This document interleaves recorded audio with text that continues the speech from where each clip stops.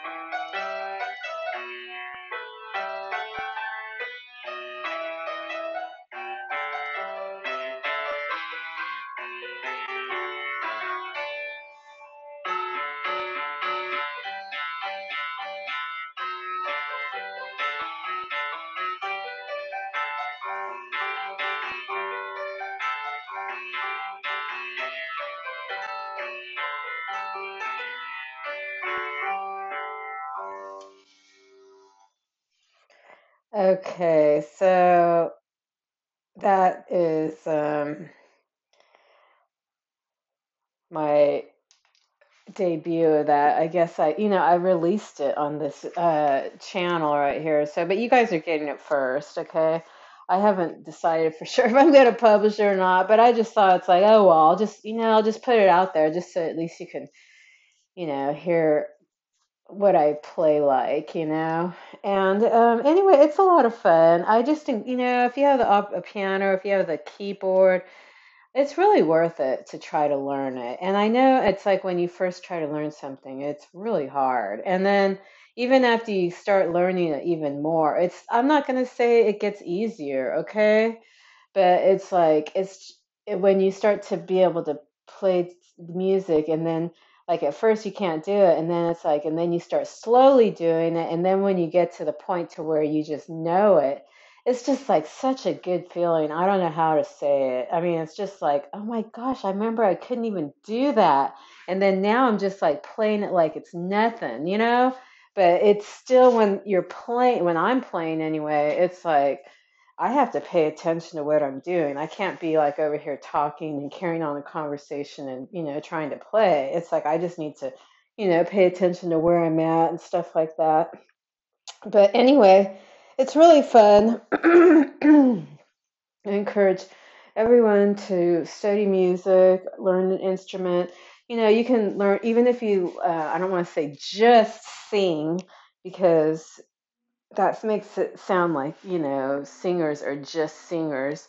But what I'm saying is that you have an instrument in your body, which is your voice. And so um, you don't have to have an instrument. You could just, treat your body like the instrument that it is and take care of it. And, sometimes we do things that are destructive for our bodies, And so it's like you need to check yourself when you're doing that and then find out why you're doing that, because if you know something's not good and then you keep doing it, it's like, okay, that's a problem.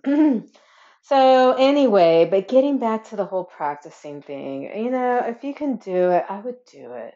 And the other thing is, like right now I'm going through a shift in energy because I'm trying to really be very specific about how I'm spending my time because the thing is that there's such a thing as overtraining. And so if you're overtraining, what happens is you get injured. And then you don't quite get over it, and then you injure yourself again because you didn't let it heal up, and then because you were doing it. So, what I'm saying for myself is that I'm trying to just really be mindful of like what exercises I'm actually doing and, like my form and stuff like that.